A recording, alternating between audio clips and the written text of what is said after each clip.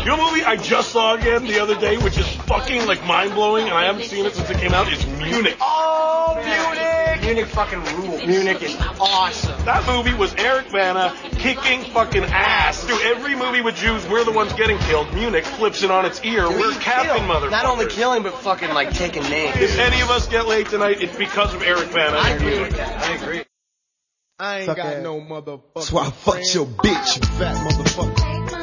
West side, bad boy killers. You know who the realest is, niggas. We bring it to.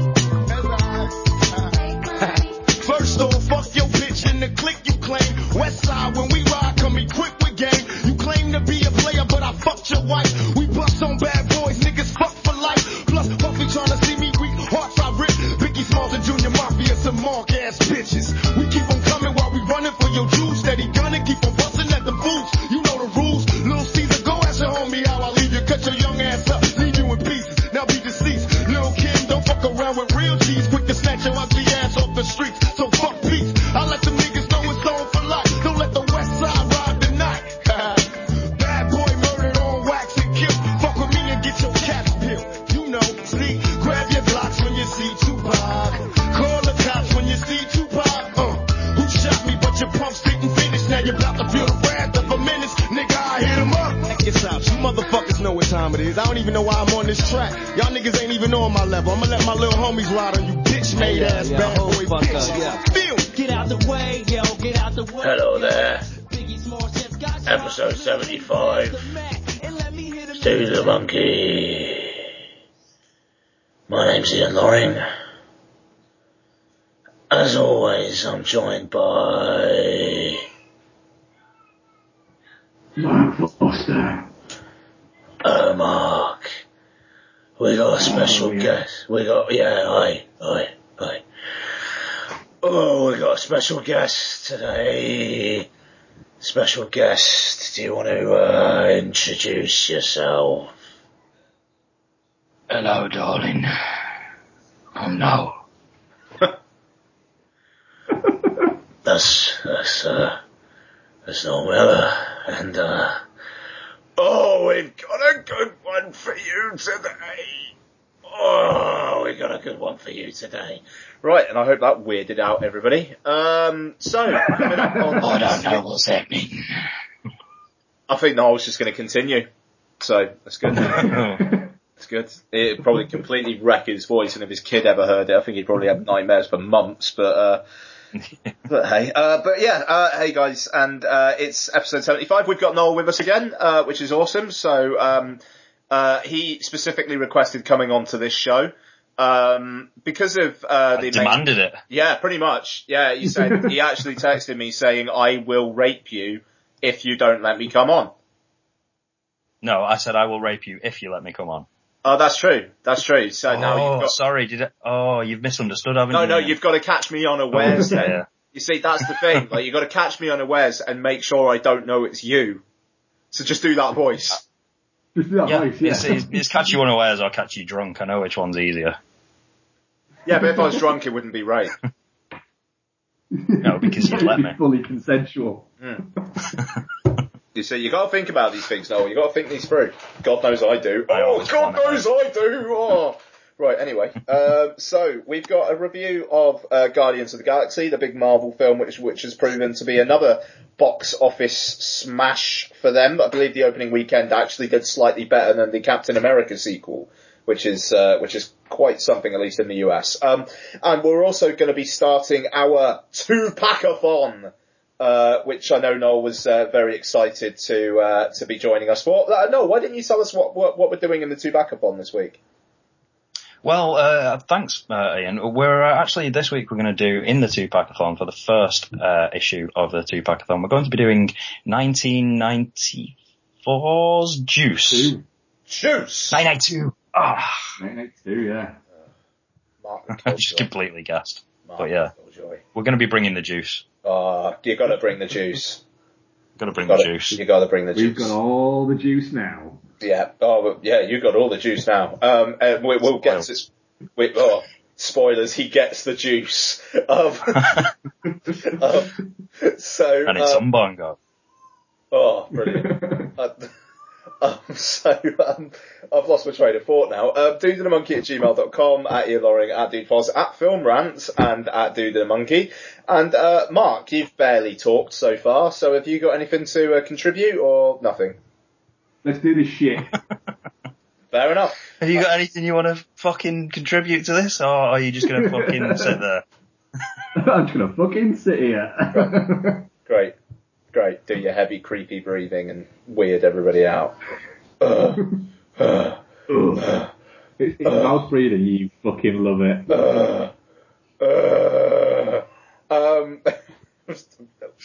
I've only literally just cracked open a beer, so I don't know what's going on. But yeah, anyway. EastEnders. Sorry? Have you been watching EastEnders before the show? I have. Did you hear Nick Cotton's coming back to EastEnders? I did hear something about it. Yeah, he fucking died. And then apparently some characters said he's not dead. Yeah. It's like, what the hell is that bollocks? I mean, they already did that with Dirty Den. Anyway, this isn't EastEnders and a monkey. So we'll get on. We're not going to talk about trailers because there was bugger all. Noel doesn't like watching trailers anyway, and we just thought we'd spend some more time just talking about stuff. I think we're also going to do a bit of one old, one new, but I kind of think we're maybe going to see how that goes. We'll just see how we're doing for time. So we'll just get into it. Here's a clip from Guardians of the Galaxy. Enjoy, and when we come back, we will talk about that film. We have to stop Ronan. How? I have a plan. You've got a plan? Yes. First of all, you're copying me from when I said I had a plan. No, I'm not. People say that all the time. It's not that unique of a thing to say. Secondly, I don't even believe you have a plan. I have part of a plan. What percentage of a plan do you have? You don't get to ask questions after the nonsense you pulled on Nowhere. I just saved Quill. We've already established that you destroying the ship that I'm on is not saving me. When did we establish? Like 3 seconds ago. No, I wasn't listening. I was thinking of something else. Oh. She's right. You don't get an opinion. What percentage? I don't know. 12%. 12%? That's a fake laugh. It's real. Totally fake. That is the most real, authentic, hysterical laugh of my entire life because that is not a plan. It's barely a concept. You're taking their side? I am Groot. So what? It's better than 11%. What the hell does that have to do with anything? Thank you, Groot. Thank you. See? Groot's the only one of you who has a clue. So, Guardians of the Galaxy is directed by James Gunn and stars Chris Pratt, Zoe Saldana, Dave Bautista, Lee Pace, and the vocal stylings of Vin Diesel, Bradley Cooper, and Josh Brolin. And you've also got Karen Gillan as a blue-skinned, bold person. Plot. There is a MacGuffin, and Chris Pratt has been sent to go and get it. He finds out the MacGuffin is mysterious and seems to draw lots of people trying to get it, so he decides to take it himself, and through a confluence of circumstances, a bunch of other people trying to get the MacGuffin, he finds himself teaming up with some of those people to protect the MacGuffin. Noel, let's start with you. What did you think of Guardians of the Galaxy? Well, it's fair to say I was looking forward to it, and have been for a long time. I'd only seen one trailer for it, which was the initial trailer, the very first trailer. I managed to steer clear of any other clips and trailers and bits and reviews and stuff like that since then. So that was good. So going into it, I was really excited for it, and I was trying to ignore the sort of the buzz because, you know, I only got to see it today because we've been away for the weekend. So obviously Twitter's kind of been talking about it and reviews have been being posted here, there and everywhere for the last week or so now. So yeah, I was really looking forward to it. And I'm happy to say I enjoyed it. I have some reservations about it. I don't think it's amazing. It's not at the, I don't think it's anywhere near the level that some people have kind of suggested that it is. But I enjoyed it. I definitely had a good old 2 hours with it. Very nice. Mark? I I'm not as big a Marvel universe or this incumbent of the Marvel universe a fan as a lot of people. But I was very much sort of taken by the idea of Guardians of the Galaxy and the fact that we've got James Gunn directing, you know, a £170 million film when he's only made 2 other films, and both of them were quite kind of very modest budgets. I was also looking at the fact that it seemed like it was going to be a little bit more of a jovial kind of film, again, no, I only watched it today, and I tried to avoid a little bit of the hype that was building up, but it was quite difficult to notice the fact that everybody seemed to really like this film. And I absolutely loved it. I thought it's great. It absolutely lived up to all the hype for me. I found it a very endearing film to watch. Chris Pratt has very quickly gone from being, you know, Anna Faris's husband who plays that fat guy in Parks and Rec to being a genuine kind of movie star now, and, you know, very good because he's incredibly charismatic. Most of all, I laughed my ass off pretty much all the way through it, to the point of where I went with Becky and Isabel, and a couple of times Becky had to actually kind of shove me and say, "You're laughing too loud." So I had to kind of bite my finger to stop myself from laughing so loud. I absolutely loved this film. Yeah. Wow, okay. So the one who's not the massive Marvel Cinematic Universe fan is probably going to be the biggest fan of the film out of the 3 of us. That's interesting. I really enjoyed it. But I'd agree with Noel. I don't think it's quite. I think when people come out saying this generation's Star Wars, it's a little bit... That's bullshit. Yeah, it's a little bit fucking clickbaity, that is, or, you know, Jesus Christ. Again, it just shows that Marvel know what they're doing.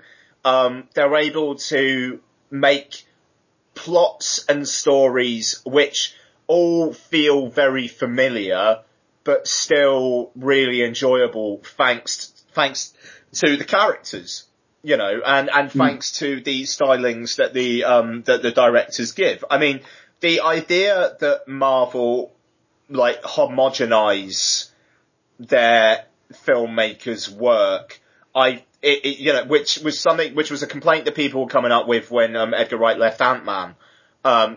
People were saying, "Oh, big bad Marvel."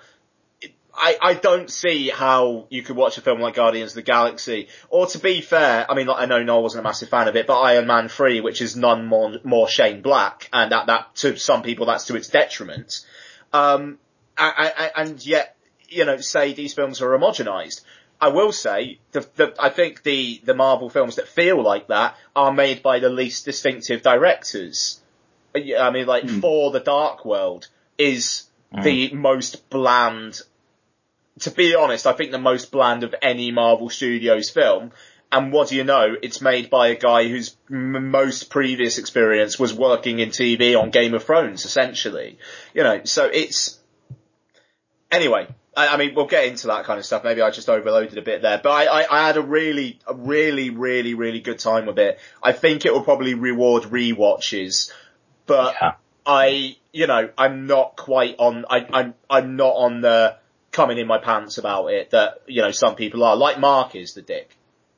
Yes, I am. I just had jizz all down my left leg from about 10-15 minutes in, and it was mostly because of Chris Pratt's incredible chest. Yeah, I mean, well, I think the things that guy. Sorry, I was just going to say the things that Mark pointed out about it. Those are its absolute strengths. The fact that it is very funny. And it is very charming, and that is what works in its favour, and that's what James Gunn has brought to it. I think it starts really strong. It starts with that sort of dramatic sort of pre-credits scene, which is really unusual for something like this. You know, a real sort of moment of sadness before the hugely funny film that has been being advertised has actually started. You've got somebody dying of cancer. Bizarrely, sorry, is played by the blonde love interest in the first In-Betweeners movie. Oh, really? Is it? What the fuck? Wow. Fucking hell, that's weird. Wow. I didn't pick up on that. Sorry, Mark. Sorry, Noel. Continue. But yeah, I think it sets out it. It sets itself up really well. I think the strength. I think Chris Pratt is excellent in it, and in setting him up as the initial, as the hook for the whole thing, the anchor for the whole thing is brilliant. And then the way they somehow manage to, very quickly pull together Gamora, Groot, Rocket, and Drax just with just slivers of information.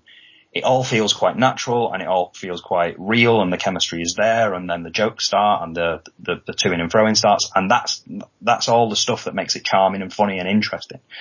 I think where it falls down for me is it goes down a very traditional sci-fi route, and it's the type of thing that normally people would be very critical of. So, you're mentioning in the MacGuffin, the whole point again is we're now chasing some sort of amulet around from place to place. I could forgive that because, it's a space caper and they need something like that. Oh, we're chasing this and now it's been taken away from us and now it's over there and now we've got, that makes sense.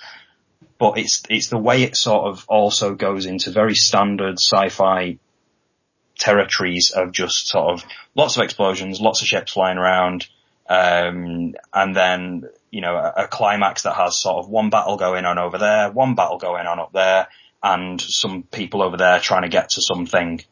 I think that's the type of thing that normally people would kind of jump all over, but I think because this is a funny film and it's charming, I think it's been given a bit of a pass for that. For those reasons. Yeah, I mean, Andrew Jones at Ethan Runt on Twitter, who is a contrarian at the best of times. Did he not like it by any chance? Yeah, he didn't. But he wrote a pretty good piece about how Marvel films, in terms of like their kind of structure, are very, very, very similar.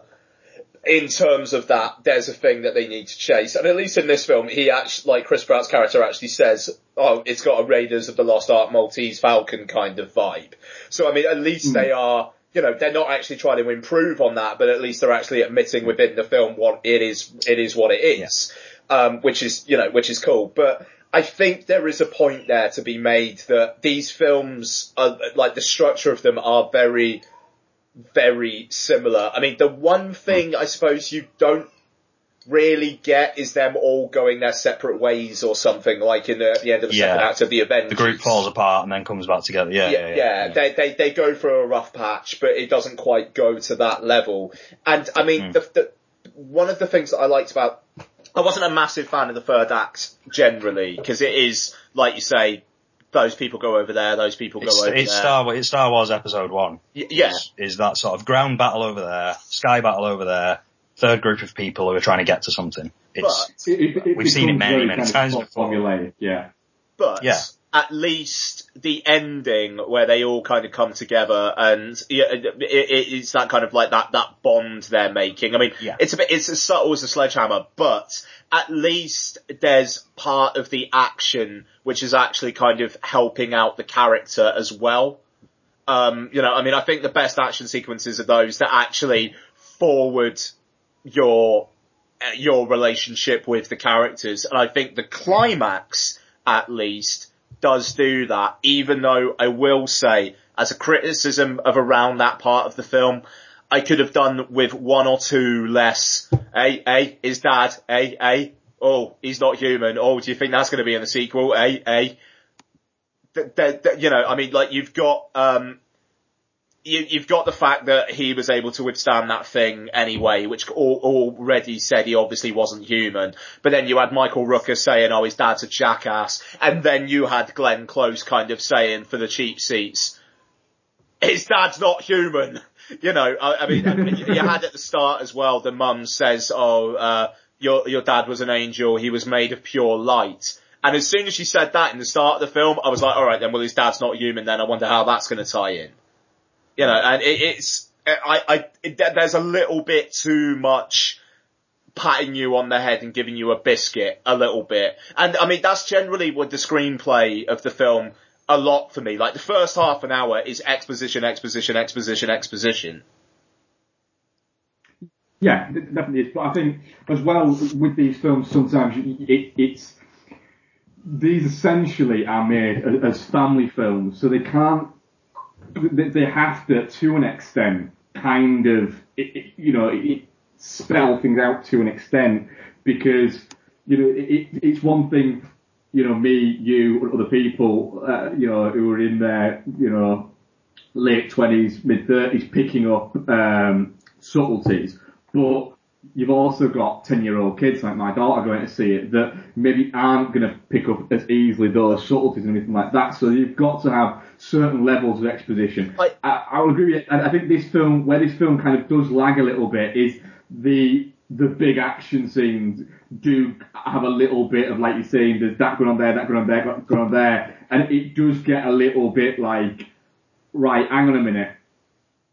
Just, there's too much going on that it all feels not big enough and not connected to what we've seen before, where everything's been quite close and quite sort of, quite small and tailored, and then all of a sudden, you've got all of this going on, and you've got this great big shield, and then you've got, Rocket controlling all of these guys, and it just felt a little bit like they went, right, small, big.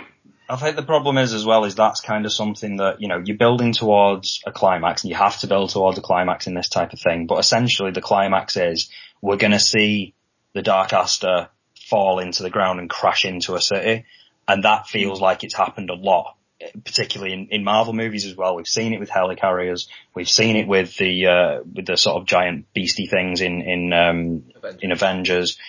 You're kind of always waiting for a big thing I can kind of see the shot over and over again where there's sort of the cameras moving around and you can see a giant piece of machinery, whether it's a spaceship or a helicarrier or whatever, just slowly crashing into a building. And if that's always going to be your climax, then, at some point somebody needs to go, all right, is there anything else you've got that we can do for a climax? I mean, that's not just Marvel as well. I mean, you had that with Star Trek Into Darkness last year when it was the Enterprise kind of crashing down, I mean, it's not that particular thing's not getting at Marvel, but it's no. I'm just saying we've seen it too much in general. However, we've also kind of seen it quite a lot within Marvel, so I don't know. And I mean, I wouldn't be surprised if, like, the next Marvel film that kind of shakes up that kind of thing, actually the next Marvel film is Avengers Age of Ultron. And, I think Joss Whedon is probably going to shake things up a bit. I think he's probably very, very fucking aware of that. And I'm intrigued to see what he does with that. But, I mean, it's almost the window dressing of Guardians of the Galaxy, which I think is kind of amping people up. It's the feeding into the 80s nostalgia thing, and I don't feel like I'm being pandered to, because it's so ingrained in the plot that, like, the kind of the 80s music and the kind of all the 80s paraphernalia he's got around him. I mean, it kind of does feel like it's almost geared to people getting into their 30s who are like, oh, I remember all this stuff. The easy thing to do would have been to... Sorry, go on, Mark. Hello? Oh, no, so I was just saying it was a very clever way of introducing that kind of soundtrack into the film, with the fact that you get it as the mixtape rather than it just being shoehorned in altogether. It's a very good kind of idea of the way of introducing all of this mixed sort of style of music that all sounds quite the same, and it feels like it was quite an organic kind of idea.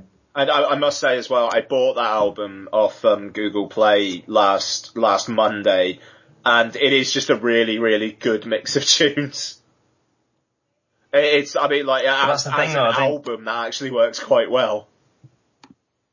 I was going to say the easy thing to do is if they wanted to sort of knock in that sort of nostalgia vibe thing, it would have been to sort of chuck in, all right, what have we got? We'll chuck in like 99 Red Balloons and, maybe some Simple Minds, or like, I don't know, Everybody Wants to Rule, like very sort of mainstream poppy sort of 80s stuff that we've heard a million times before, because that means the 80s. What we've actually got here is sort of, 70s hangover stuff, really. It doesn't feel I mean, I've not checked. These aren't all 80s songs. A lot of these are sort of like Motown songs that have kind of, you know, and he mentions it in there. He was saying, you know, it's the songs that my mum listened to as she was growing up, and they're a little bit different than what you might get in another film that wants to ram some 80s nostalgia down your neck. Exactly, it's clever because they're all quite recognisable songs, or the main ones are recognisable songs, but then you've got like, you know, album tracks off Ziggy Stardust and stuff like that thrown in there as well, that, you know, that people who are influenced with that are going to recognise, but they do genuinely feel like they would all appear on somebody's mixtape. Yeah. And it kind of, it adds to this almost playfulness that Guardians of the Galaxy has got over the kind of the more, you know, austere kind of nature of a couple of the other films, especially seeing as the other Marvel. I've still not seen it yet, I will admit that. But from what I understand, Captain America, the Winter Soldier, was a lot more kind of stern, and it was a lot more kind of serious, and it kind of had that 70s espionage kind of thing going on. Whereas here, you've got very much a purely, right, let's entertain people, and almost that kind of, it's a very clever film that James Gunn has kind of put out. It does feel like a James Gunn film, whilst also the characters feel like he's gone, right, I'm going to start a new franchise within the franchise. Yeah, no, absolutely. I mean, it's, it helps with the world building as well. But I mean, who was the cinematographer on this? Because the colours and the lighting and whatnot, I thought was fantastic. I just want to find out. I thought Ben Davis, who he did. He's doing Age of Ultron, actually. Funnily enough, other bits he did Stardust. Just some great hits. Franklin, which is a terrible film that looked beautiful. Kick-Ass. He actually the Best Exotic Marigold Hotel. Seven Psychopaths. So nothing really of any great kind of note as such, but some quite good looking films. Yeah, I mean, it's got that kind of like the kind of the intergalactic setting kind of means it can throw in all sorts of unusual colours, but I don't know, it kind of looks kind of like pulpy comic booky, and there were shots in this that I imagined were like frames taken straight from a book. There's that one where he's in space and he's kind of holding Gamora. How do you pronounce her name? Because it's not Gamora, is it? Gamora. It's Gamora. Gamora. Yeah, and he's kind of holding her, and he's kind of framed with the Yondu's ships, kind of like in the background. Do you know the shot I mean? It's like he's I see. Yeah, I know what you mean. Yeah. He's in space, and he's got her, and he's just like put the mask on her and whatnot, and like with him like freezing up, and I thought that kind of freezing up imagery was really interesting as well. I mean, it was just that there were visuals in here which I don't know, I just really stuck out at me, and that's not something that's happened with many Marvel films actually so far. No. Yeah, it did look great, and I think even... Hello? Sorry, Mark, I think I might be a bit behind. Are you back? Or Mark is, I don't know. Mark, we can hear you. Sorry, go ahead, Mark. Yeah. I think I'm just a little bit behind or something. Hello. Yeah, we can hear you, man. Talk, Mark, talk.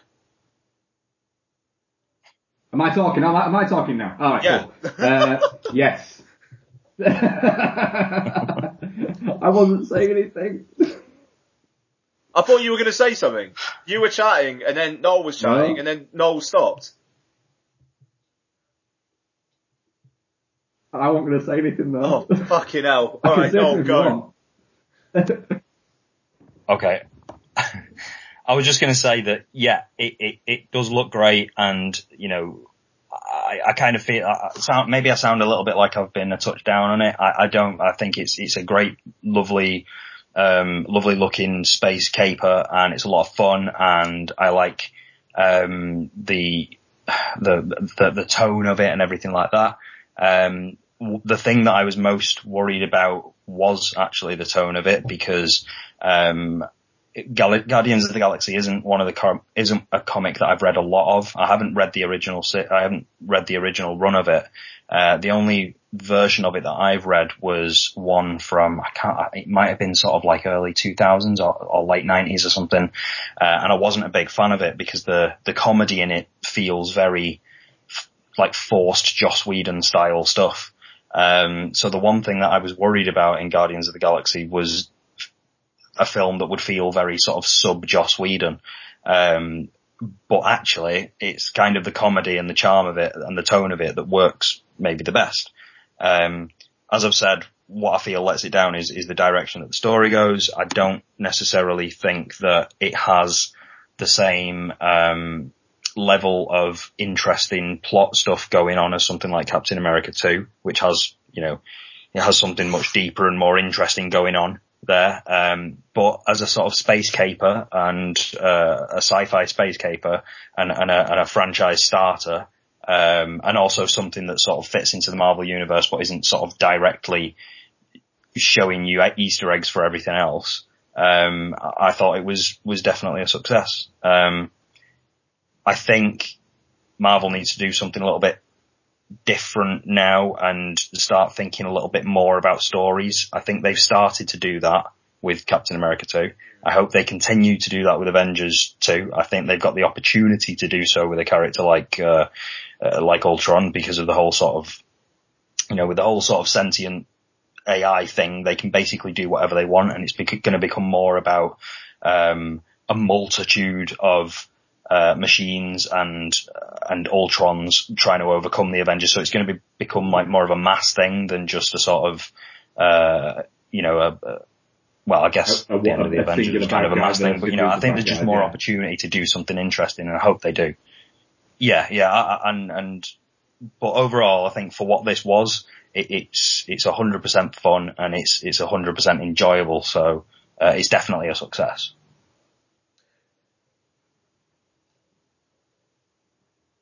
Yeah. I love the character development and the character building. Am I still behind on this? No, I was waiting to see if you were going to say something, and then I started saying something, and literally the split second I did, you started talking.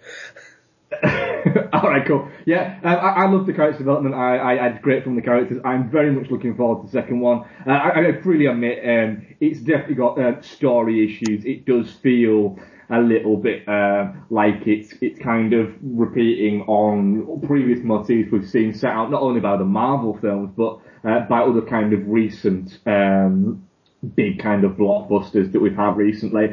I think that the comparisons to negatively pick at it or to overtly praise it towards Star Wars are a little bit I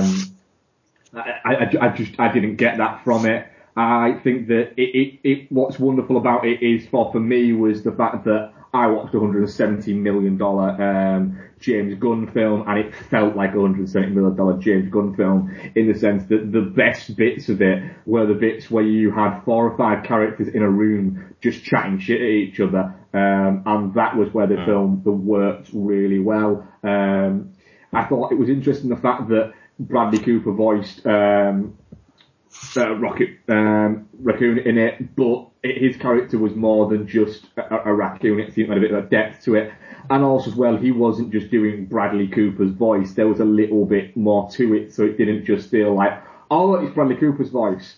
I did think from the constant I am Groot things that I've been seeing everywhere that the Groot thing would start to wear a little bit thin, and it didn't. I thoroughly enjoyed that. However, the first person that I see wearing a t-shirt saying I am Groot, I will punch them in the face. I think you'll be seeing one at Fright Fest. Big old, I will be seeing many at Fright Fest. Oh, you got one. But yes, I thoroughly enjoyed Guardians of the Galaxy, and for me it is a big old definitely not shit. Oh, okay. I wasn't quite ready to wrap up actually. Just because. That's fine. Can I just mention one? Yeah, go on. One thing we haven't mentioned, which I think is, again, I'm sorry if I'm sounding negative, but I think one sort of weakness is the baddies. I was going to say. I think at this point, I think teasing Thanos out is starting to get a little bit.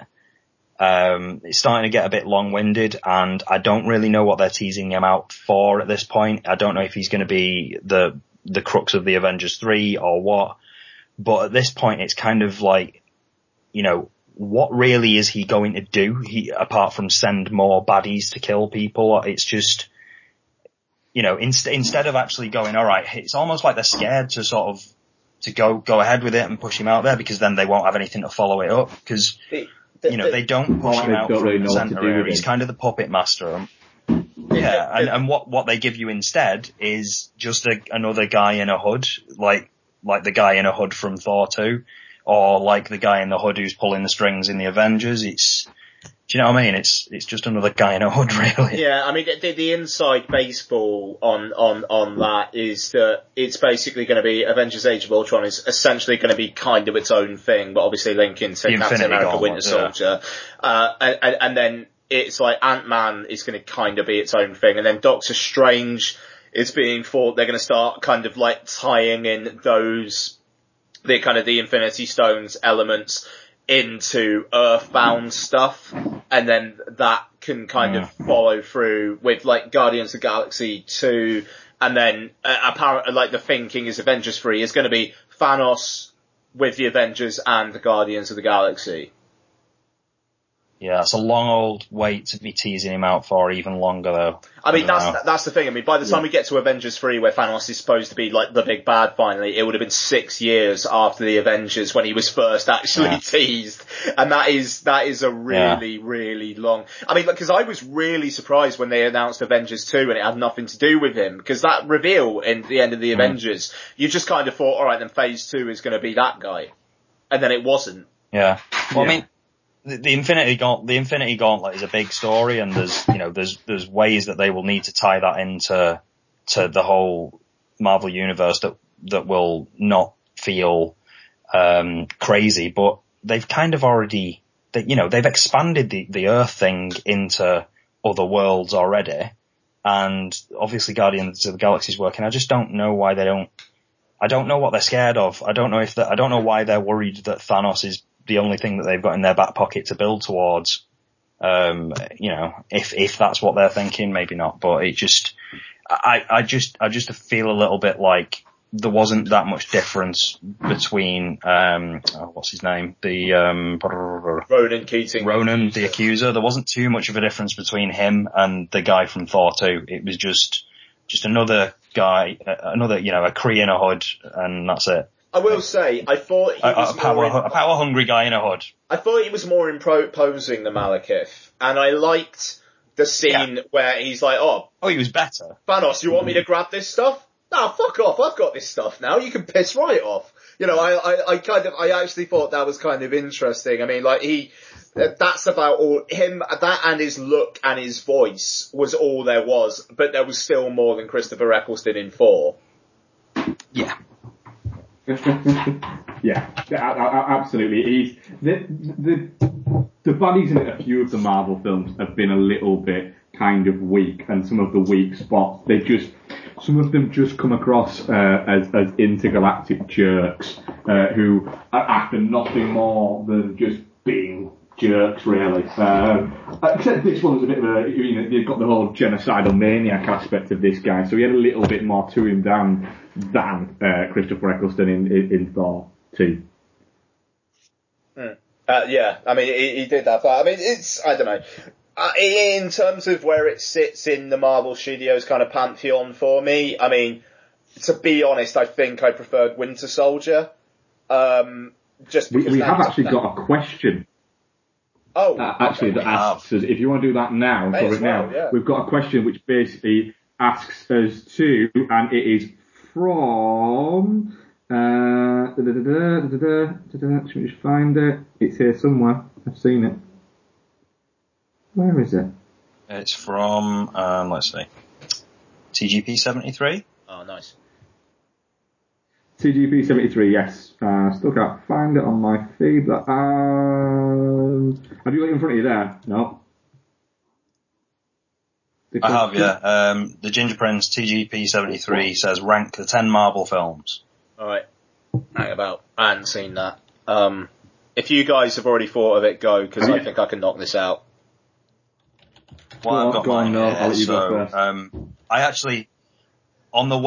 actually tapped out my top 9 on the way to the cinema, just because I thought it'd be interesting to see where Guardians of the Galaxy would squeeze in. So I'll just, my top 10 starting at number 10, Iron Man 3.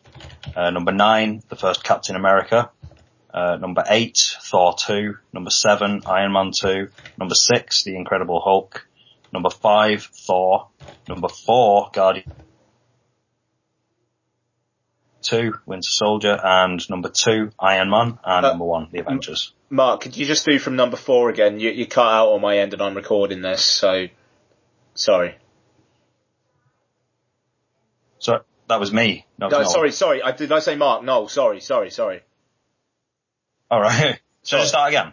Yeah. Do it. Sorry, my bad. All right. I'll just start again. All right. So number 10, Iron Man 3. Number 9, Captain America: First Avenger. Number 8, Thor 2. Number 7, Iron Man 2. Number 6, The Incredible Hulk. Number 5, Thor. Number 4, Guardians of the Galaxy. Number 3, Captain America: The Winter Soldier. And number 2, Iron Man. And number 1, The Avengers. Right, I'll go through mine. I've not actually seen the second Captain America film yet, so that's not in it, so this is actually just 9. Number 9, Thor 2. 8, Captain America, the first one. 7, Thor. 6, Iron Man 3. 5, The Incredible Hulk. 4, Avengers. 3, Iron Man. 2, Iron Man 2. And top is Guardians. I'm still working here. Ian, have you managed to crack out your list? I'm just finalising the order. Okay. Fuck. I've only got 9 here. Ugh. 4, okay. You're missing The Incredible Hulk. No, I'm not actually. That's weird. Oh, no, that's... Most people do. Oh, yeah. No, okay. Yeah, well, I'll be honest, I did as well. I got when I first made it. I got it. Number 10, Iron Man 2. Number 9, Thor 2. Number 8, The Incredible Hulk. That's right, The Incredible Hulk is better than Thor: The Dark World, damn it. Number 7, Captain America 1. Yeah, number 6, Iron Man 1. Number 5, Thor. But mainly because of I Need a Horse. It's better than Iron Man for me because of I Need a Horse. So, yeah. And also, but you're not king! But yeah, but you're not king! Yeah, just those 2 moments. Number 4, Iron Man 3. Number 3, Guardians of the Galaxy. Number 2, Captain America 2. Number 1, Avengers.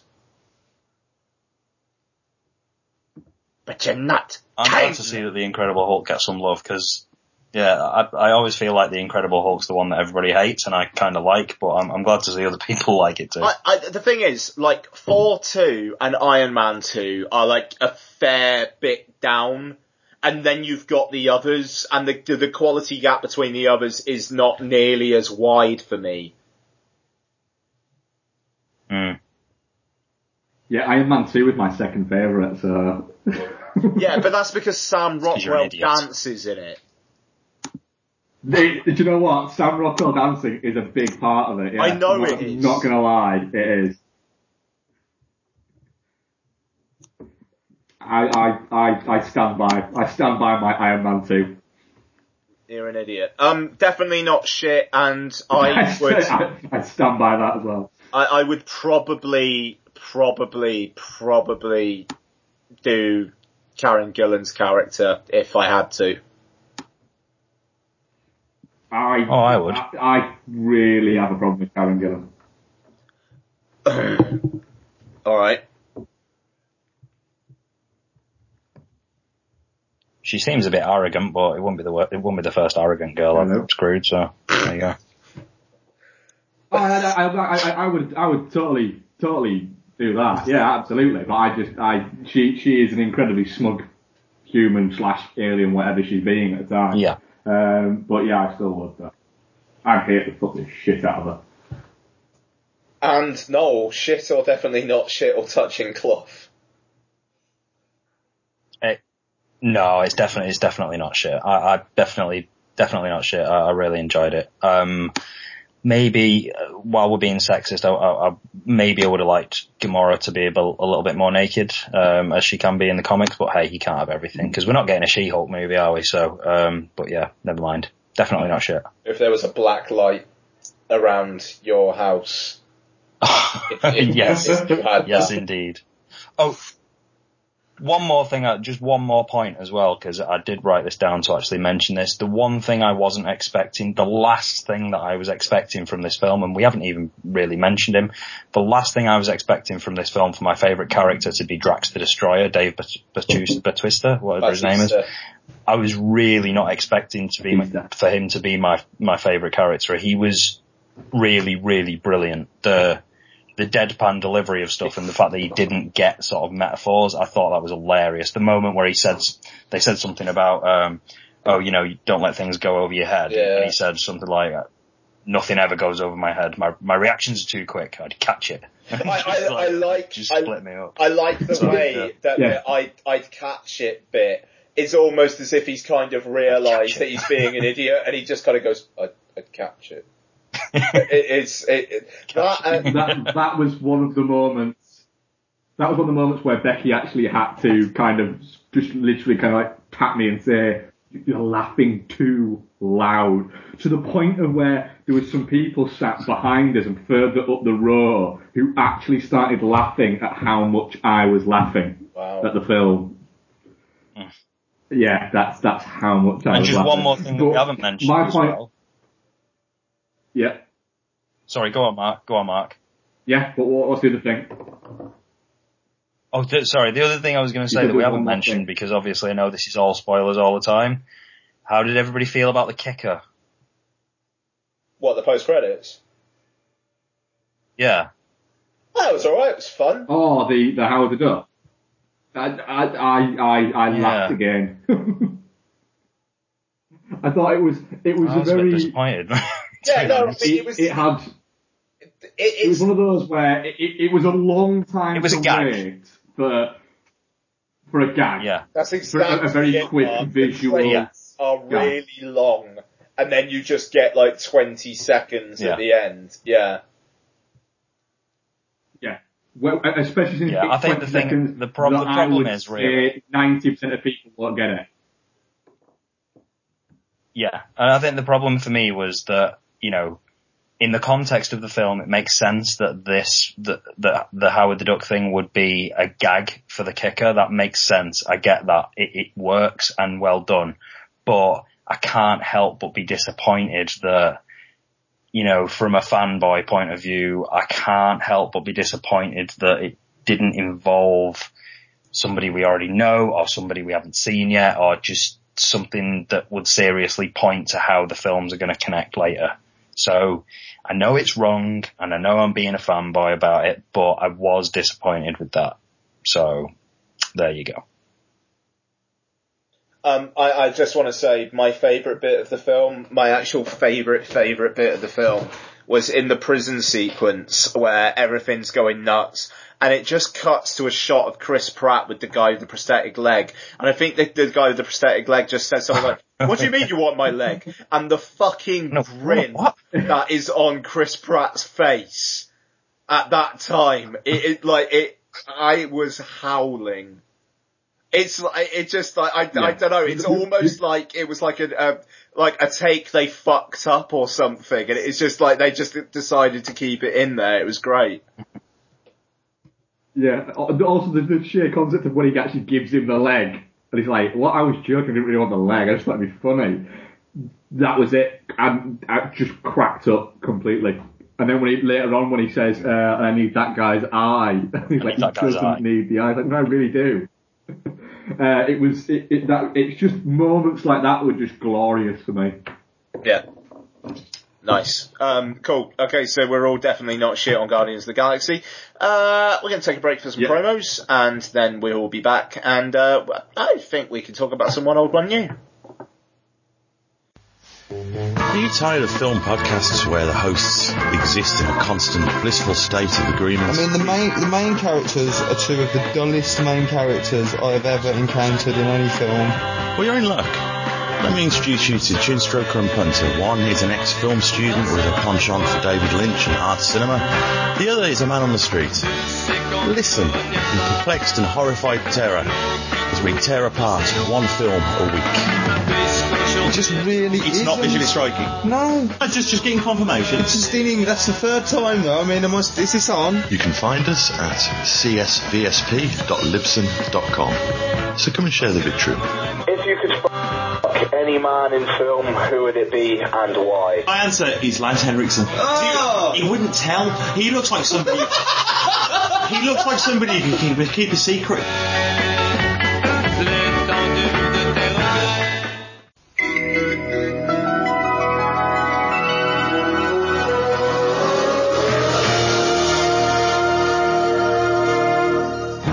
It was a childhood corrupted by endless hours of VHS rentals. We're sick, demented shit. You'd love it.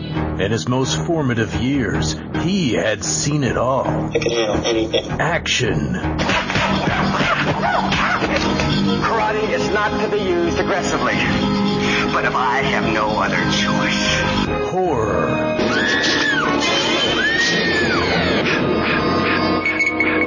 And romance. Now, he's decided it's time to go back. For just one more adventure. Humans are such easy prey. Noel Meller presents... You're the problem, you little shit. The Adventures in VHS Podcast. Join me, Noel Meller, as each month I take an in-depth look at one movie from my collection of ex-rental 80s VHS classics and speak to one or two of the people involved with making them about what the format means to them. The Adventures in VHS Podcast. Thank you. Have a nice day.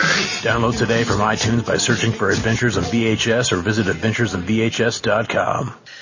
Okay, so we're back. Apologies for the slightly kind of ramshackle, like talking over each other kind of nature of the review. We've kind of reset up and hopefully we should be okay now. So thanks for bearing with us. But fuck it, this is free. So actually, fuck you. Give us some money. No. So let's get into some One Old One New. We'll start off with the guest. Noel, is there anything you particularly want to talk about? Maybe if we just all kind of do all our stuff in one fell swoop this week. Yeah, I'll go through a couple of things I've watched recently. I'll start by gently tapping the tip of my one old on your earlobes. Oh. And that is Prince Avalanche from 2013. It's not particularly old, but the oldest of the things that I've watched in the last week or so. Anyway, so Prince Avalanche, David Gordon Green film from 2013. Have you two both seen this? Yeah. Yeah. David Gordon Green's a bit of a funny one. We talked about that. We talked about him a little bit when we reviewed Joe on 35mm Heroes, and I was kind of saying he kind of don't. He does very different types of films. Sometimes he'll do the sort of very indie, Sundance friendly type stuff, and then other times it's sort of bawdy comedies. And this very much falls into the Sundance favourite category, and it's kind of pretty obvious from the start that that's what film it's going to be. It's the same sort of colour palette that you see with virtually every indie drama there is nowadays, including Joe, funnily enough. And like I say, it's got a certain sensibility about it that it's kind of slowly paced and you kind of know where the characters are going to go. But it's fine. It's absolutely fine. It's fairly predictable, as I say. It's fairly low energy. It's basically the story of sort of two men as they're out on the roads, painting roads. You learn that they're sort of connected through, one of them is married to the other one's sister. And it's about sort of, you know, the breakup of relationships and the fact that the other one's quite naive and doesn't have experience of the world, and the one who's in the relationship doesn't really fully understand his own relationship, and kind of starts to see that crumble, and it's about how the two of them change along the way. So it's, you know, there's no sort of, it's not some sort of, it's not particularly complex plot, it's not a particularly, what's the word? It's not high concept. It just sort of rambles on. But it's fine. Paul Rudd and Emile Hirsch. Paul Rudd is fine in it. He's kind of underplaying it. But you do see a little bit of his inner Paul Rudd creep out, if only for a second every now and again. Emile Hirsch, he's just one of those actors who seems as if he's been around forever, but I've never really seen him in anything that makes me feel like he's been particularly memorable. I wouldn't say Prince Avalanche would change that, but I think his chemistry with Paul Rudd here is quite interesting, especially when things start to get a bit strained between them and things start to go wrong for them as individuals. And yeah, overall it's fine. It's 94 minutes, so it doesn't overstay its welcome. It kind of washes over you, as these films very often do. And if you were to ask me what happens at the end of it, right now, I wouldn't be able to tell you, and I only saw it a week ago. So you get some sort of idea of the level, of involvement you need there. It's fine. It does what this type of film does, and it does it well enough, but I'm not gonna go out and start singing the praises of David Gordon Green just yet. He's a solid director, but he doesn't really do anything that blows my balls. So, yeah, it's fine. Nice. Anything else you want to touch on at all now? Oh, I suppose I better touch on my one new then, aren't I? You don't have to. I'll very if you don't quickly want mention to. one new. If you're going to be that resentful about it, you can just shut up and listen to us for a bit. Well, when I say what it is, you'll kind of know where I'm going, because we had this conversation. But my one new was The Amazing Spider-Man 2. Too much plot, too many characters, too much concern with the franchise and the future of the franchise. It's fucking horrible. Mark Webb is a terrible director, and somebody needs to ask questions about why he's been handed so much money, so much talent, and such a fantastic character and franchise, and he's managed to make such a confused, boring mess of a film on 2 occasions now. I don't know why people aren't asking these questions. I don't know why. I mean, maybe they are a little bit, because the questions over, you know, whether or not the Amazing Spider-Man 3 will happen. I don't think anybody's really that arsed if one does, let alone Sony, who just seem happy to sort of crank out films within the Spider-Man universe, regardless of whether Spider-Man's in them or not. I agree that the chemistry between the 2 lead characters is decent. I don't think it's amazing. I think it's decent, but it's not enough to hang an entire film on. It's not good enough to hang an entire film on. It's certainly not strong enough to hang an entire comic book movie on. The action sequences just feel like video game cutscenes to me. They look very video gamey, and I think some of the effects in there look about 10 years out of date. Some of the way the characters run and jump look a little bit like the sort of bad running and jumping that you see in stuff like Daredevil. And just overall, it's a bit pointless and a bit wasteful. And, you know, I really can't stress how much I dislike these films now. I've kind of wanted to, I didn't see this at the cinema. I just sort of waited for it to turn up. I watched it and I went into it thinking, if I get some sort of enjoyment out of it, I'll be happy. So I certainly wasn't down on it from the outset, but I was reminded very quickly why I disliked the first film so much. And yeah, fuck Mark Webb. He's an idiot. There's such terrible decisions in the film that I question what. It doesn't seem like they're that bothered about the story. It doesn't seem like they're that bothered. They're just, all they're really interested in doing is reskinning Spider-Man as something which will sell a few video games and will fit today's sort of PlayStation aesthetic. And that's really all this is. The character of Peter Parker is supposedly he's this, super smart guy, but he's this super smart guy who's tortured by the loss of his parents, but he doesn't make any attempt whatsoever to investigate the story behind who his parents are, to the point where there's a briefcase that's been in his bedroom for 15 years and he hasn't fucking opened it, which is ridiculous. He's supposed to be Spider-Man. Why is he not investigating this stuff? Then there's the whole thing about sort of Harry Osborn, this, his best friend from childhood, despite the fact we've never heard him mentioned before. It's all just lazy, and it's just tied together with bits of sellotape and string, and it's a fucking mess. And I hope they don't make any more of them, and I hope Mark Webb never works again. It has been pushed back. It was originally going to be out in 2016. It's now been pushed back to 2018, the third Amazing Spider-Man movie, which means it'll be 4 years in between 2 and 3, which means by the time we get to the third one, Andrew Garfield will be in his mid-30s. That's a long way to go, really. It does seem like putting that back another 2 years is almost like saying, right, we will either make it for 2016 or we won't make it.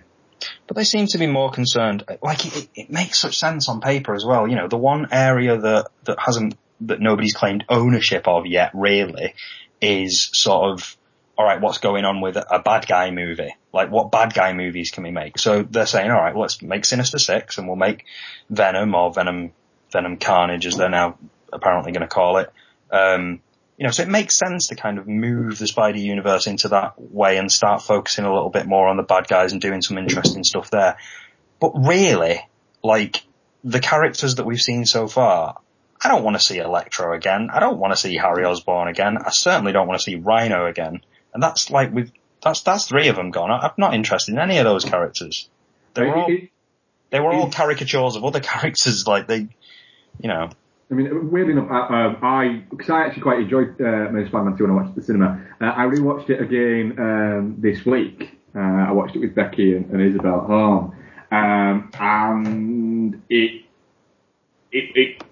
really felt its length, and it felt messy, and I was watching going, right, this doesn't feel like the movie that I watched sort of 4 or 5 months ago. It felt different. It did feel a little bit, well, not a little bit, it felt incredibly jumbled and just not quite there. And like I say, I actually quite enjoyed it, but on its second watch, it did start to fall apart quite dramatically for me, to be honest. It just seems to lumber from one thing to the next, and it's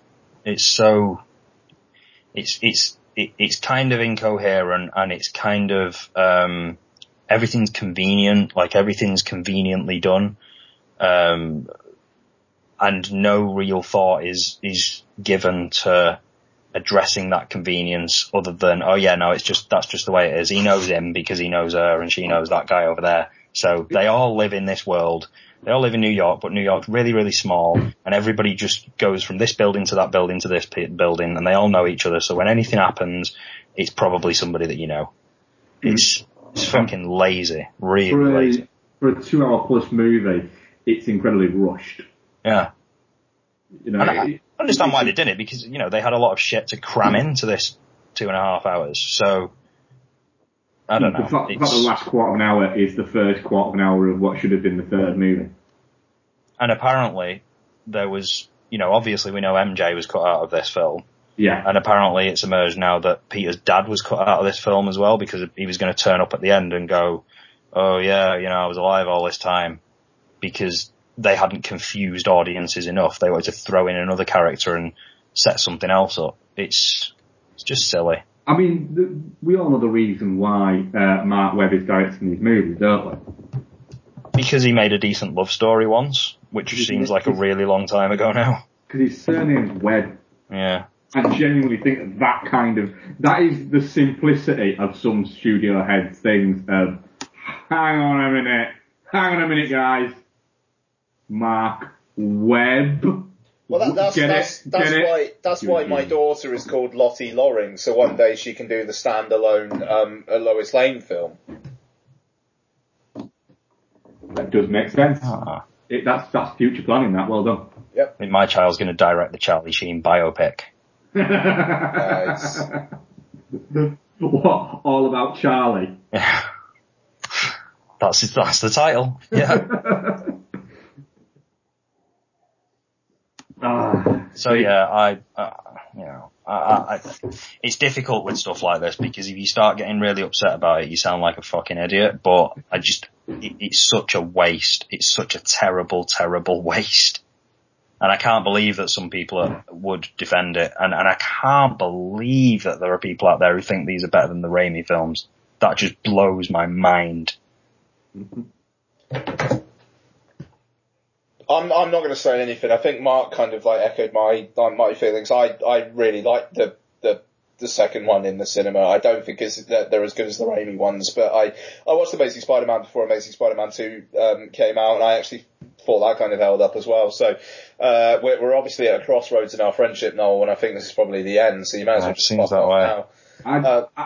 I'd be interested to hear what you think. Like I say, I watched it earlier this week, and as soon as I quite enjoyed it. But on a rewatch, it really just fell apart for me. Yeah, that's a worry. I still think Garfield's a very good Spider-Man. The relationship between those two is very good, but then of course you've got the fact that relationship will not be continuing throughout the next movie. So if all you've got to hang your hat on is because they are fucked up, the villains in these two movies, I think, to a large extent, and it is the chemistry between the two leads have kind of helped it over that line and have papered a lot of cracks. If that's not there to do it, then it's a big worry.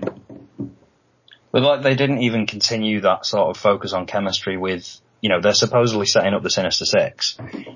I didn't see anything going on between Rhino and the other bad guys. The chemistry between Electro and Harry Osborn was probably even worse than the chemistry between Venom and Sandman in Spider-Man 3. It was just non-existent. So they're supposedly moving towards the Sinister Six, but so far we've got 3 characters set up, and I don't feel like there's anything that's gone on between those characters whatsoever that makes them feel like they should be banding together in any way. No, they're using a common enemy to kind of draw them together. But that common enemy supposedly won't be in the film, Sinister Six movie, so what's the fucking point? I just don't know. It tires me out thinking about this fucking franchise. It really does. The thing is, it's basically, if Sinister Six is received poorly, Amazing Spider-Man 3 is fucked. Yeah. But they're basically going to be in a go position, or they already would have started filming by the time Sinister Six comes out. So it's going to be fascinating. I mean, this is basically, it kind of already feels like all this repositioning is the last roll of the dice. Yeah. But I mean, the thing about all this is these films won't happen if they don't make money. And Amazing Spider-Man 2 made a fuckload of money. But it didn't make as much of a fuckload of money as they thought it was going to. And when it comes to like shareholders meetings and things like that, the shareholders will say, why did this not make as much money as you thought it was going to? Yes, it made a lot. Yeah, it didn't quite make. Yeah, I mean, it didn't quite make as much as the Amazing Spider-Man. It made about sort of 50-60 million less. But they expected it to make more than Amazing Spider-Man. The feeling was it was going to clear $1 billion, and it didn't do that. No. It didn't get close to that in the great scheme of things. It did just over 700 million, which is incredible business, but it's not, like you say, it's not what they wanted. When you've got films that cost that much to make and cost that much to market, as The Amazing Spider-Man 2 did. And the crazy thing is, when they first nixed Raimi's Spider-Man 4, one of the reasons why they did that was because, like, if they brought back Raimi, Maguire, Dunst, they were going to have to pay them a shitload. So the idea was, get a bunch of new talent. We don't have to pay that much. And yet the budget still managed to balloon. And I don't know, it's interesting. I mean, the question would be, if they scrap this lot, do they just reboot again? Or do Marvel say, we will give you $1 billion if you let us have Spider-Man back? Yeah. I think that's probably more likely. I don't know.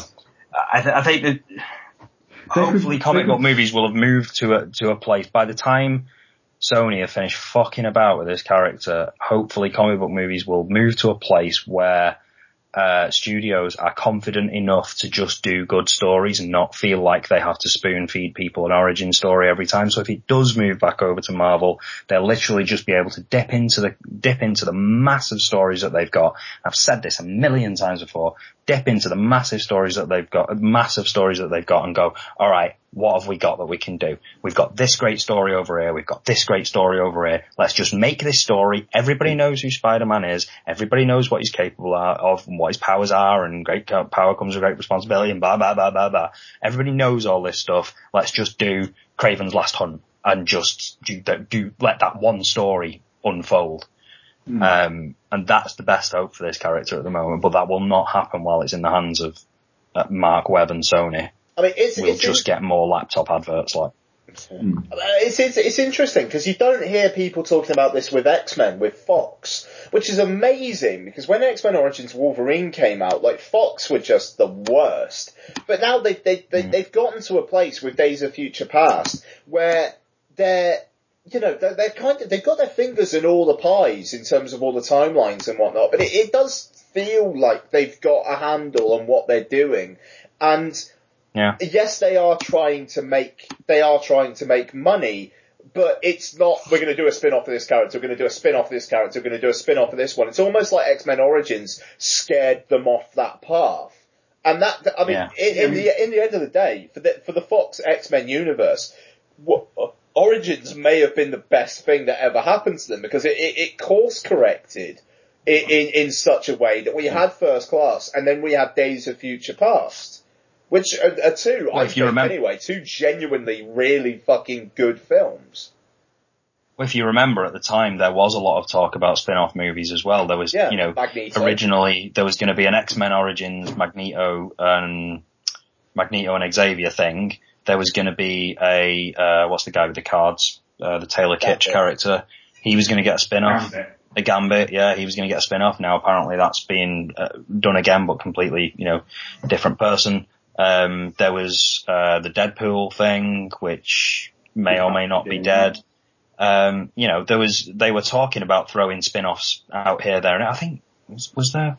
No, there wasn't one for Storm. There was somebody else as well that they were talking about one for, but Cyclops at one point was going to get one. Was it Cyclops? Jesus, yeah, weak. Cyclops, which I think was where basically they were going, right, who can we do one for? And then when the big sort of opening tentpole one was so badly received, they kind of went, holy fuck, if we can't sell a Wolverine movie to fuckers, how the fuck are we going to send a Cyclops movie to people? And that, like Ian says, it very much kind of shook them into this idea of, right, no, it really, it's either all of them or none of them.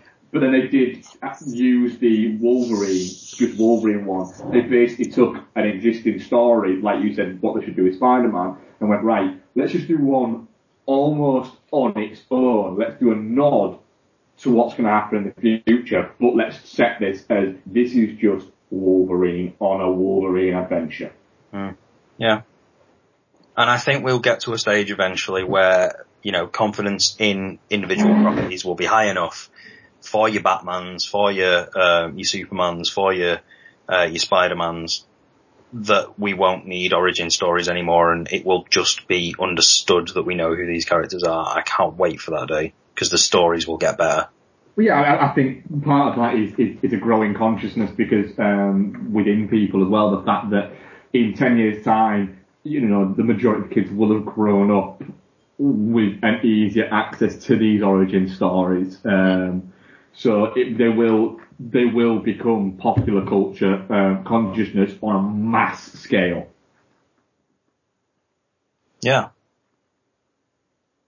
Sorry. I mean, I think they kind of are. I think they kind of already are at that stage. It's just I think they are now. Yeah, just having the balls to actually go. All right, fuck it. We don't need to tell people how he got spider powers again. Like they know now. It's understood. Absolutely, yeah. It'll help it along, certainly. It'll help it move forward and reach kind of like a new, more interesting creative path. I'm going to skip my one old one new. I was going to talk about the Lethal Weapon series, but I'm actually doing a 2-part retrospective piece for the Verite blog. Surprisingly, Jord wouldn't let me have it in the magazine because Lethal Weapon isn't quite the kind of thing that they focus on in the magazine proper.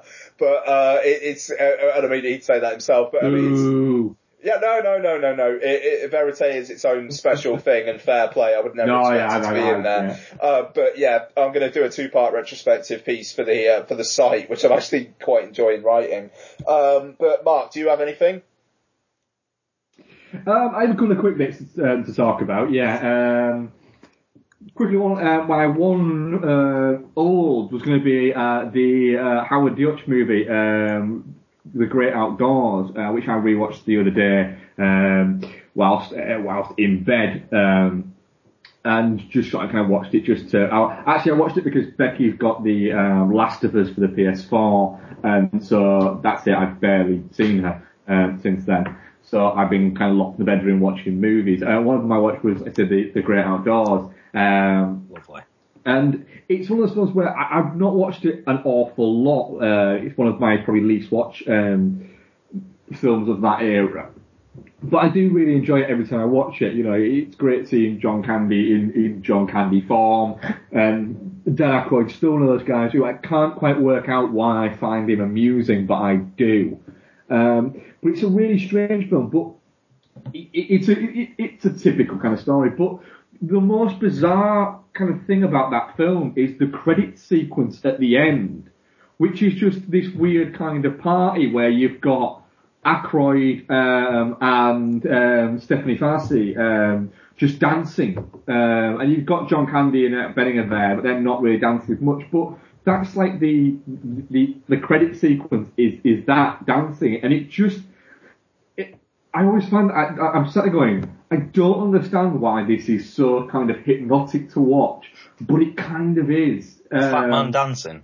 Well, it's so It's always strange, hypnotic. but it makes no sense for why that is the closing credits, but it is just there. But it kind of feels right.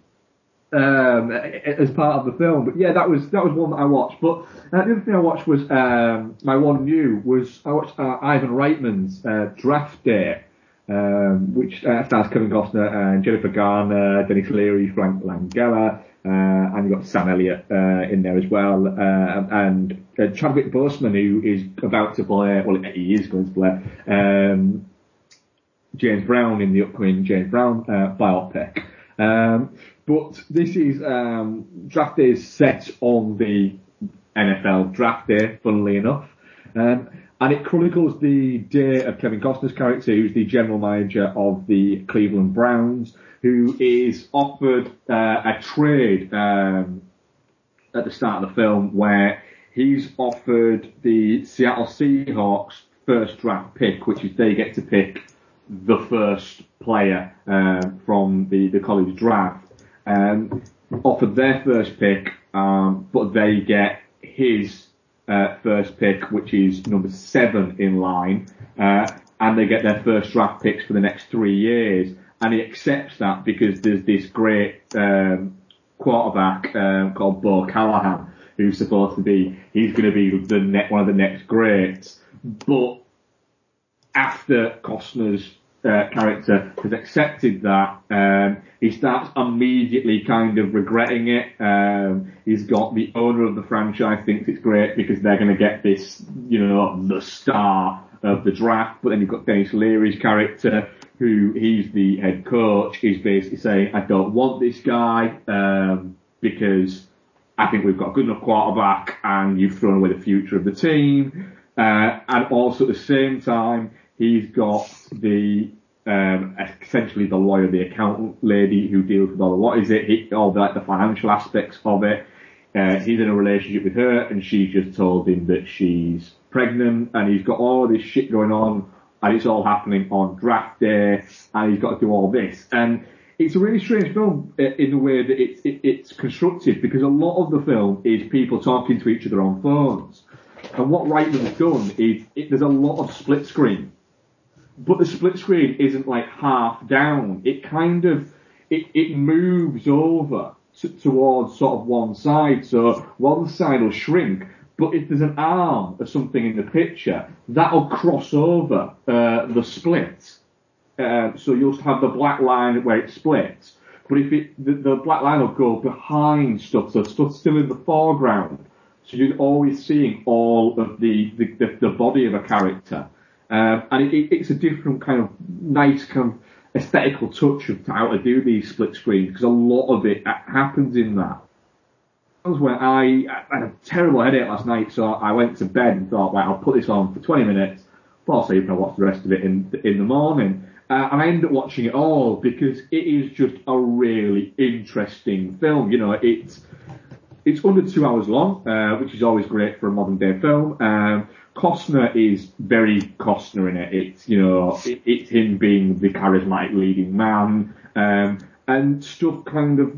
You've got all these things sort of knocking against each other, and then you realise that he's actually kind of flukily got his shit together in his own mind, and things start to make sense. And it's just a really, really enjoyable film. That I would. It's a great midweek night watch for a film, where you just want to switch off, but you don't want to watch something stupid or zany or anything like that. You want to watch something that's engrossing enough, but you don't have to fucking know the ins and outs of the NFL. I'm all over that. In this, actually. Yeah, honestly, it's a really. I was surprised how enjoyable it is, and it's nice seeing Dennis Leary in a film where he's actually got a little bit of character bite in there, and Jennifer Garner for once isn't just bland nothingness. It's quite funny at points. Chadwick Boseman, who, like I say, is about to be James Brown, there's definitely a budding sort of star there. He's very good in this. Nice. Yeah, I'm all over that. I think I'll be watching that this week. Yeah, I'd very much recommend. Sweet. Nice. Alright, cool. So we'll end the one old one new there. That was good. And we'll move on to the first part of our Tupacathon.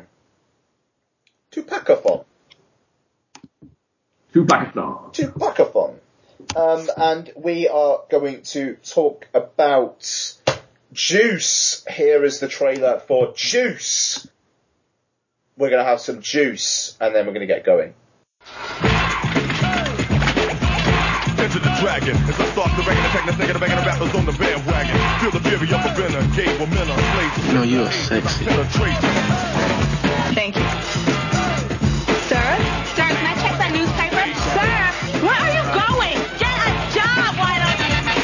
People call me Q or GQ. What did names like Mustafa and Akbar become too hard to spell? Well, I'm serious now. Well, I'm serious too, Raheem, and this does not make you a man. I should let you have her. Don't you remember? I'll let you have her. Almost empty.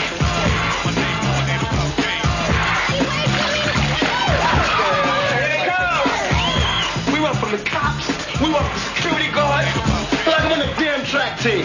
If you want respect, you gotta earn it. You gotta be ready to throw down, stand up, and die for that stuff if you want some juice. Check this out. It's gonna be a piece of cake, Q. Yeah, man, it'll be a piece of cake. We go in right before 11, get the loot, and jet. I got a DJ Saturday night, you know what I'm saying? I'm not trying to miss that for nobody. I hold on to the gun? Why should he hold on to the gun? Because I already got it first time!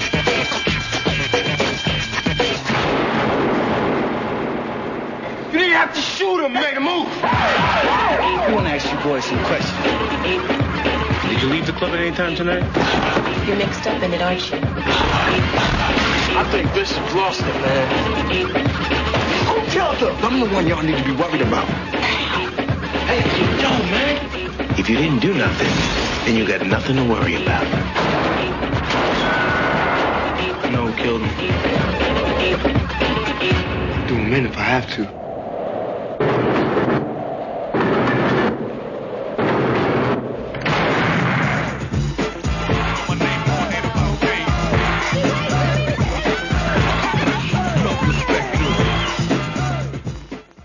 Okay, so that was the trailer for Juice. It's the first part of the two-packathon. Juice stars, I haven't got IMDb up, but I know it stars Omar Epps, and I know it stars Tupac Shakur, obviously. And I know it features Queen Samuel L. Latifah, Jackson. and it features Samuel L. Jackson, and it features a couple of other people as well. That'll do. Okay. Yes, it does.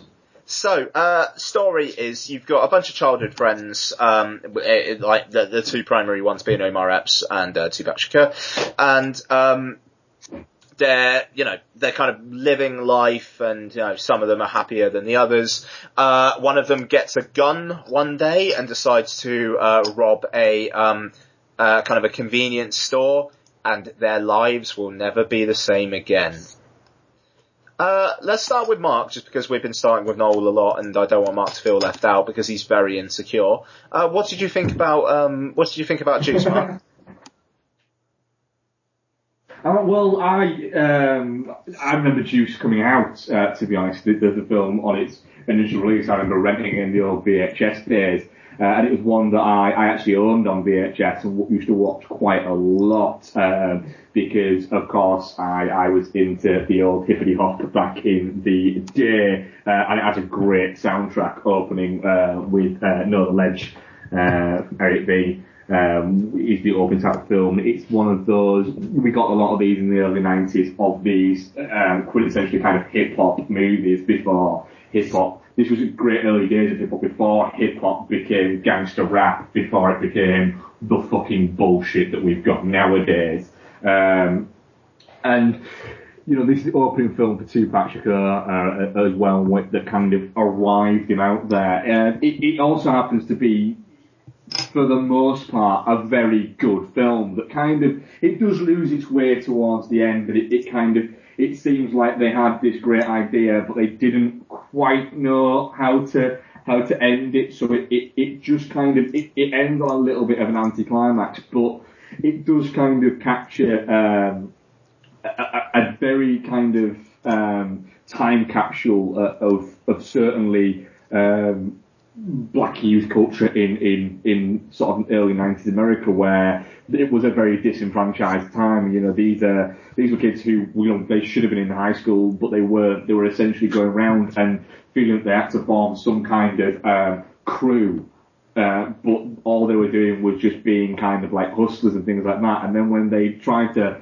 step up their game to doing something a little bit kind of more fucking, hardcore and a little bit more thuggish and the next level up, is when, you get a few of them go to the, whoa, that's too fucking far for me, and one of them kind of just tips over the edge into the, you know what, I fucking like that. I still think it stands up very well. There are big flaws in the film, but on the whole, I think for a film that's 22 years old, I think it does still hold up quite well, and it does show that Tupac Shakur did have some kind of, some very good acting chops, even at a very young age for his first film. No. Yeah, well, I was really keen to watch this actually, just because I, like Mark, was a very keen aficionado of the hippity hop around the late 80s and early 90s. So, New Jack City, Boys in the Hood, Menace to Society, all those types of films I would watch on a regular basis. I can't tell you how many times I've seen New Jack City and Boys in the Hood. And I was also aware of the soundtrack to this as well. So I've got no idea why I didn't watch this. Sorry? Yeah, it was the first watch. Right. I don't understand why. I really don't understand why. Unless I watched it and then forgot about it or something. I don't know. Because it seems like it would have been perfect for me and my group of friends at the time, being so in love with that era of movies and that era of hip hop, and what Ice-T was doing at the time, and what Eric B and other sort of like you say, sort of before hip hop became more sort of R&B flavored in the years that followed, with some of the stuff that Dr. Dre did, and then eventually people like Puff Daddy and stuff like that. It was an interesting time for that music, and I just can't figure out why I didn't see this film.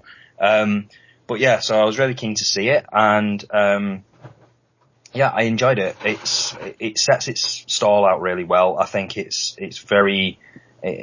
starts things off right. It's good at kind of setting you up with everybody. This is who this person is, and this is what their family situation is, and this is what they're about. And it does that kind of well. It does the whole sort of thing of setting up the white people as the bad guy. White people are either evil or stupid, which puts me in mind a little bit of sort of blaxploitation cinema, the way they used to do stuff like that. And is probably most notable in kind of the scene which is actually hilariously funny, where they're scaring the guy with the briefcase. Yeah. And I enjoyed all that. I think if I had one sort of complaint about it, it'd be the way things change. And, the clear turning point in the film is around the death of a side character called Blizzard. And it kind of gets signposted with the James Cagney White Heat scene before, and you kind of get to see, all right, this is where this one character in the group this is what their path is, this is where they're gonna go. And I think the way the rest of the gang, knowing what we know about them, the way they just sort of fall in line with that, despite the fact that, that Bishop, that character, isn't necessarily that much of a controlling voice within the group before that, and they all have their own moral compass. I had a bit of an issue with how it just sort of like, very quickly, it was just like, there's literally one scene where he's like, oh, we're having a meeting tomorrow. And it's like, oh, right, what's the meeting about? Oh, we're good. We just need to have a meeting. Oh, well, I've got this thing. He's like, yeah, we'll just come along because we need to have a meeting. He turns up at the meeting, and it's like, oh yeah, we're just going to rob a convenience store. Well, that's what we're doing now. And it just seemed very sudden and very, like, not in character with what I knew about these people up until this point. It didn't seem to fit with Steele's character or Raheem's character. They, I didn't get what the motivations were for them to just fall in. I could see what Bishop's motivation was. It was, the juice. But I didn't feel that from the others, so I enjoyed it, but I think at a certain point it turned a bit too quickly for me. I can certainly see that, yeah. Ian, what were your thoughts on it? Was this your first watch as well, Ian? Yeah, totally. Yeah, I mean, I wasn't as into like hip hop and whatnot when I was when this film came out, because I was about 10ish. Why, yeah. So I mean, like, and I'm not a massive hip hop guy, and unfortunately, indie and guitar-based alternative music is more my scene, if I'm honest. But got no juice, Whitey. I don't have any juice. I don't have any juice. I'm sorry. There is no juice with me. Juice free. I am completely juice free. I'm just water. Yeah, I know. I am concentrate, cranberry and raspberry. That's what I am. White berry. Sorry. You're white berry. Yeah, that's probably about right, actually. I mean, I'm pretty much. I think I'm kind of with you guys, really. I mean, I enjoyed the first half, and I kind of just tolerated the second half. It's fun watching these guys kind of doing what they do. And the start of the film, when you see them all kind of like waking up and getting like starting their day and whatnot, it kind of, and it feels like there's going to be more there. I mean, basically the only character background or clue that Tupac's character is going to go in the way that he does is you see him kind of staring at his dad who's just staring at the TV. And it's just like, alright, so no one cares about you and your family life, therefore you're obviously gonna be, you're gonna grab a gun and you're suddenly gonna be all over that shit. It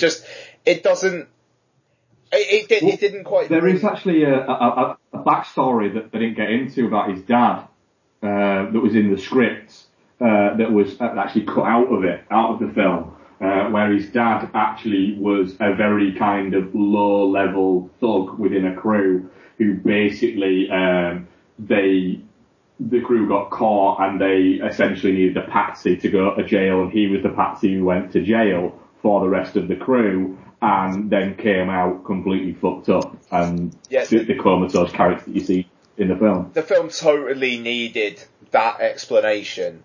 It really did. I mean, the thing that doesn't really help is it is Omar Epps who's the main character, isn't it? Yeah. Yeah. He is just... Q.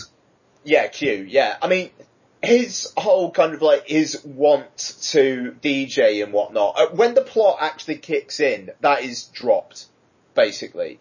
There's nothing else really to his character. He's got that relationship with the nurse, but that feels really undercooked. I mean, it doesn't surprise me that was cut out of the film. It kind of feels like there's a 2-hour film here and it's almost like the first 45 minutes was pretty much maybe like untouched, but then the last 45 minutes was cut to shit. And I mean, it's got an authenticity to it. I mean, the director is Ernest R. Dickerson, who I believe started as Spike Lee's cinematographer, if I'm not mistaken. I think he did, yeah. I'm pretty sure he did. Yeah, and it certainly feels like everybody involved in this film knows this area and knows these people. And it doesn't feel like Whiteberry like writing and directing this film. It doesn't feel like a white person's version of The Streets. It feels of a piece with like what Spike Lee was doing. But it just, the narrative just doesn't really quite get there. And that ending is shit.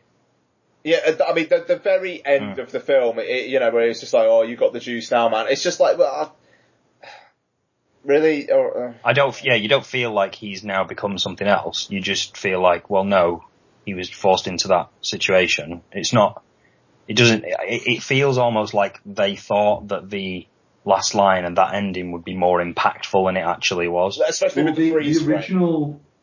Yeah. The original actual bit before that, where he's holding on to Bishop, because he drops it, doesn't he? He just, it's not that he doesn't drop him. He can't hold on. Can't hold him, yeah. Originally, it's the original one that was shot and everything was Bishop had hold of Q's arm, and Q had hold of his arm as well, and they both had like locking arms like that. Actually lets go of Q's arm and shakes himself free, and then shouts the "Made it my top of the world" line as he's falling. And then that would have been too much. They just decided, you know what, that doesn't work. But it would have made more sense when he's walking out and it's "You got the juice now." That bit would have made more sense. His reaction to that would have made more sense, but they just didn't feel it was right, so they actually went back and shot that on pickup.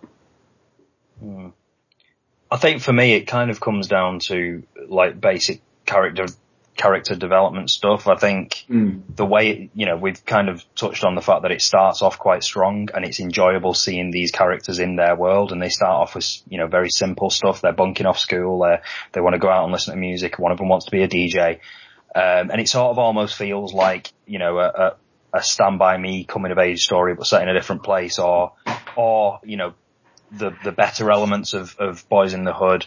So I think with the Omar Epps character in this is almost like the Cuba Gooding Jr. character in Boys in the Hood, in that he's the one where they're sort of like, no, there's an opportunity for him. There's something, you're better than this. You can get away from all this, yeah.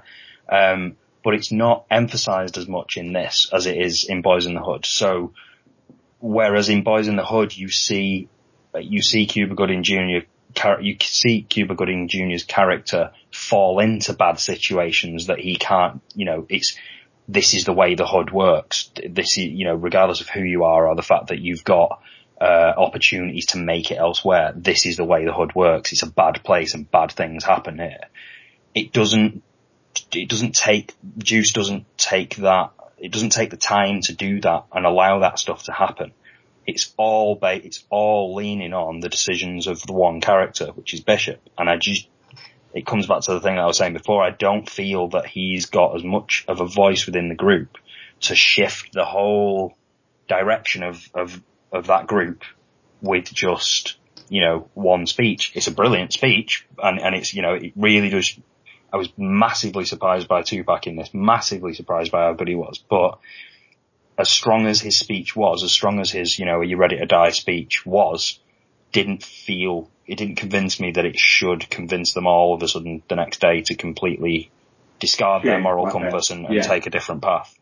Yeah, it is absolutely. I mean, going back and watching it, it must be it must be about 10 years since I've watched it last. It is strange going back and watching it and noticing that there is such a difference in the first 40 minutes and the last sort of hour, maybe, of how good the film is.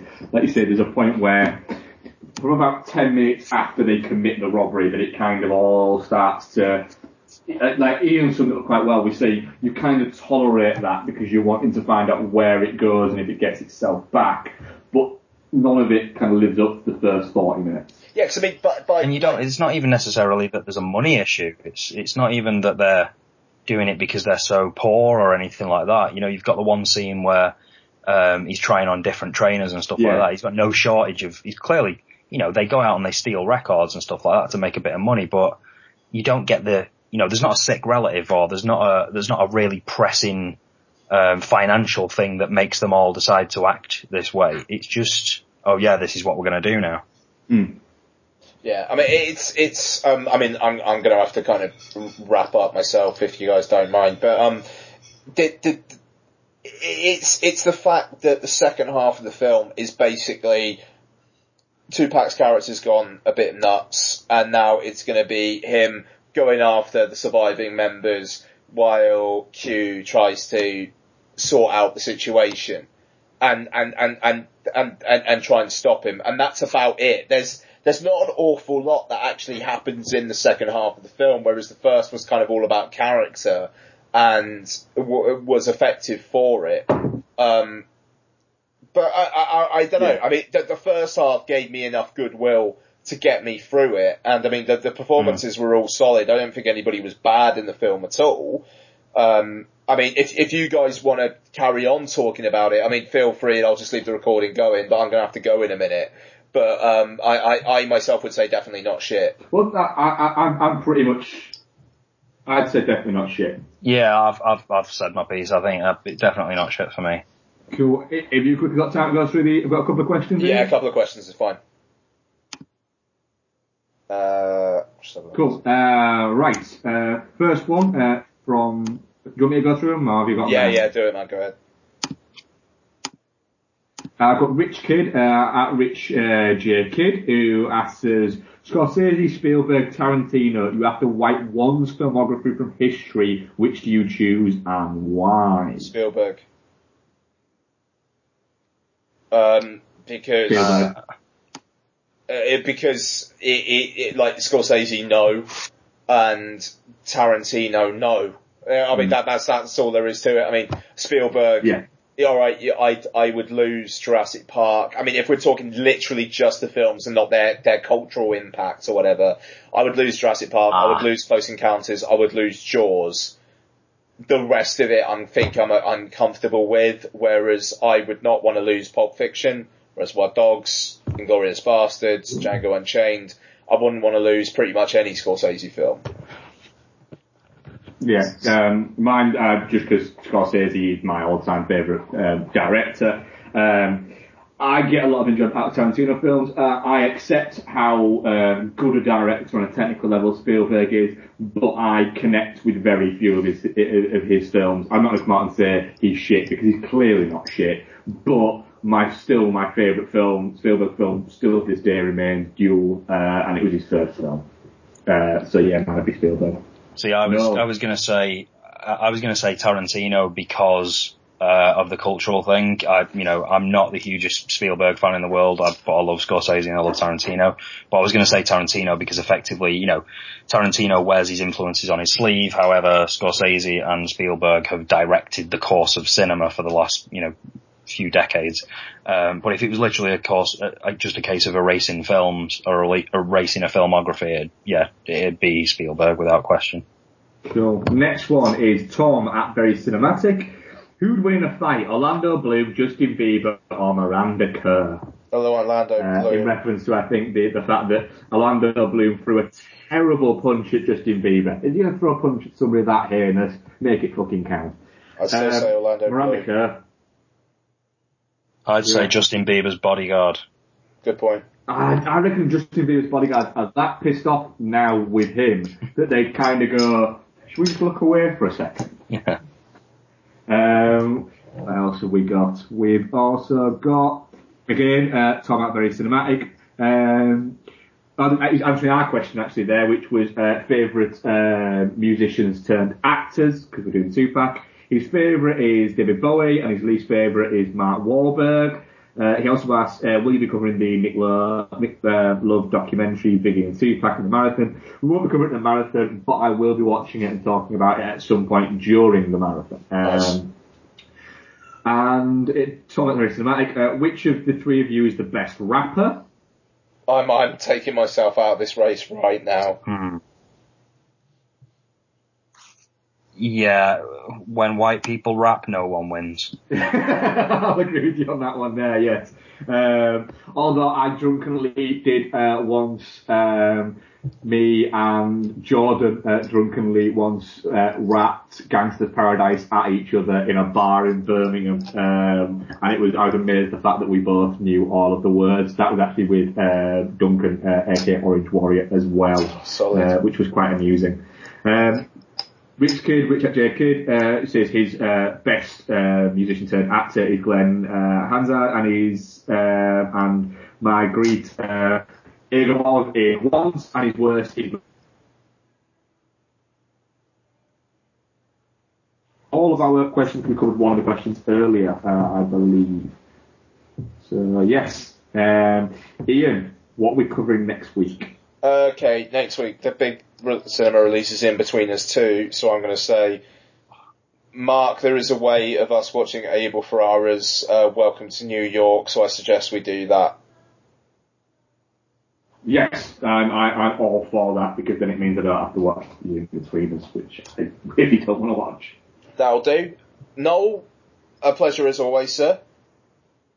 Thank you very much. Always a pleasure to be here. Nice. Good, pleasure to have you. And the next episode of our Two-Packathon, I believe, is above... No, sorry, it's not above them. It's 1993's Poetic Justice, yeah, I thought it was. Co-stars Janet Jackson. I am already rock hard for that then. And that's going to do, alright. Have you seen... I'm going to take you haven't seen Poetic Justice. No, I haven't. Right. Cool. It's going to be a game changer, I can sense it. Yeah, no, absolutely. I think we've done the best we could with the delay tonight, and I bless everyone for sticking with it. Again, thanks Noel, at Ian Loring, at Dude Files, at Film Rant, at Dude and the Monkey, and dudeandthemonkey@gmail.com. We will see you next week, and I'm going to go and resume childcare duties.